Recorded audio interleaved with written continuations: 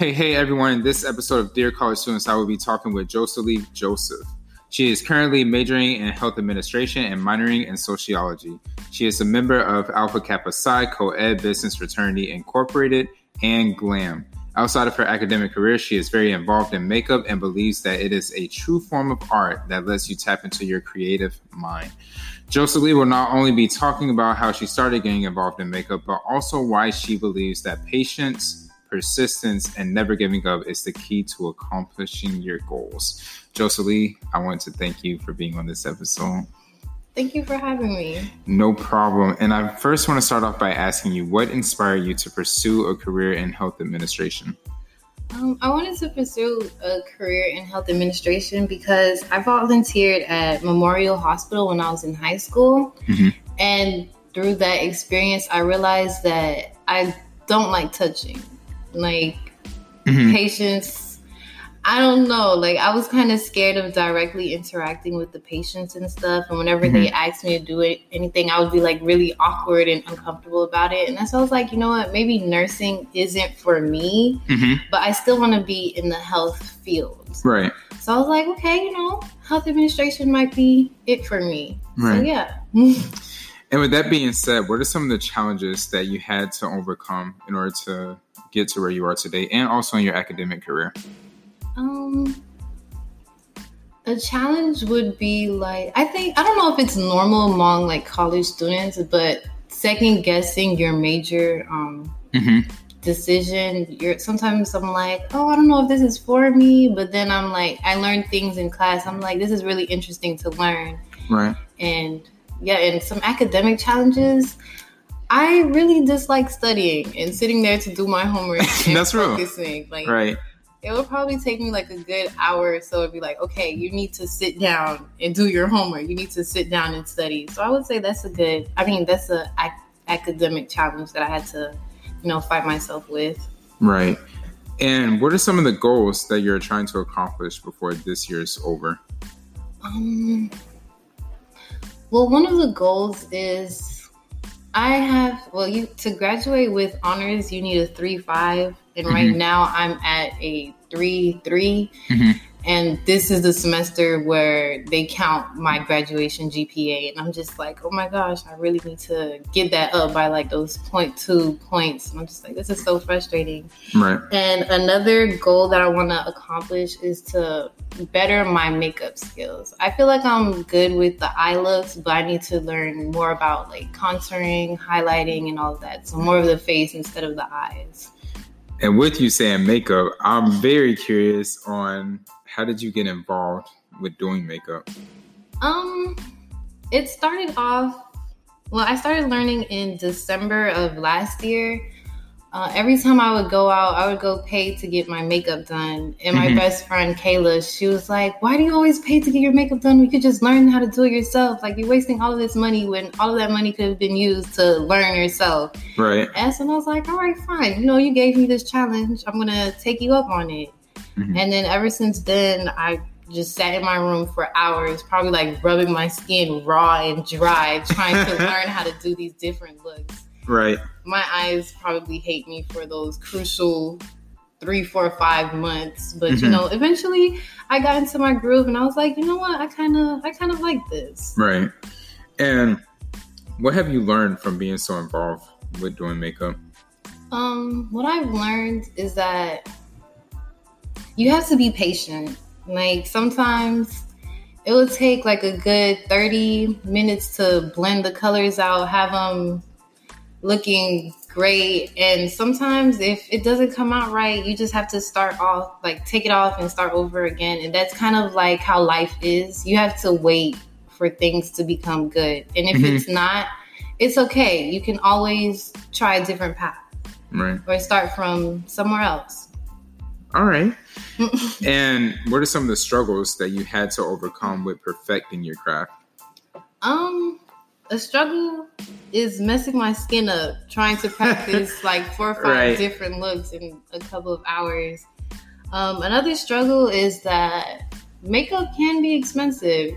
It's a lot of different things out there that you want to buy. And if you want quality, you have to put in the money to get quality. And Another struggle with perfecting my craft is like when you're starting to learn, people won't take you serious and they try to like take advantage of like you learning. They're gonna be like, oh hey, I want this for the low price, or I want this for free, and it's just like I'm still learning, but I know I'm getting better. Right. And it's like if you see it, then give me my respect. That's true. Yeah. And I know that you really engage in yoga a lot, which I actually find that very interesting because, I've tried it. I personally can't get into it just yet. I'm trying though. So what are some of the activities that you engage in that help you physically, spiritually, emotionally, and with your mental health? Like you said, I love yoga. I started off in the summer and I came in like yoga is going to be easy as cake. It's just sitting crisscross applesauce right. And, trying to meditate. But that first day, the instructor had me sweating. Like, what? Yoga is actually very hard. And another way that I practice self-care is that I actually use caps on campus. Oh, okay. I go probably like bi-weekly, talk about things, and I feel like that really helps me as well. And makeup is also a form of self-care because I feel like it's practicing mindfulness, and that's keeping yourself grounded in the moment that you're in now and just focusing on that task. And yeah. And I know that you have some values that you go by on a daily basis. So do you mind sharing some of those values? Some values would be, I would say patience and to put in work for what you believe in and to stay happy. I feel like happy is the biggest, I don't know if you consider that as a value, but I think, definitely. I think that's very big for me. Like, do what you want as long as it's making you happy and it's not hurting yourself or others around you. Right. So I feel like that's really a big thing.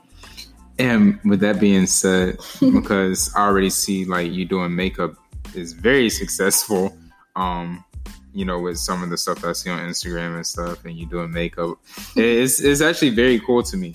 So what does success mean to you? Success means to me, what does success mean to me? I would say being happy. I think that would sum it up. Be happy in the current situation that you're in.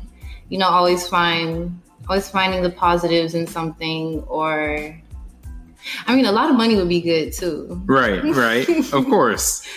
But yeah, I would say overall success would be me being happy, relaxed, and not having anything to worry about. Right. And do you believe that you can still become successful without a college degree? Definitely. I think, like, my parents, they didn't go to college. My sister and I are actually first generation. And I feel like they're pretty successful. They're able to help me and my sister out whenever we need them. They actually bought both of us a car. Oh, wow. And, I feel like that's pretty successful. And if I'm able to with my kids, I want to be able to do that. So I think you can be successful without going to college. Definitely. And what are some of the life lessons that you can learn from failure? Some life lessons, I would say it's okay to be sad. It's okay to cry it out. It's okay to be frustrated when things aren't going right, but just use those emotions as a motivator to do better. Right. So, yeah.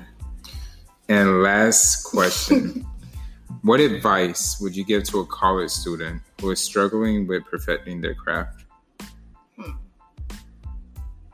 The advice that I would give is to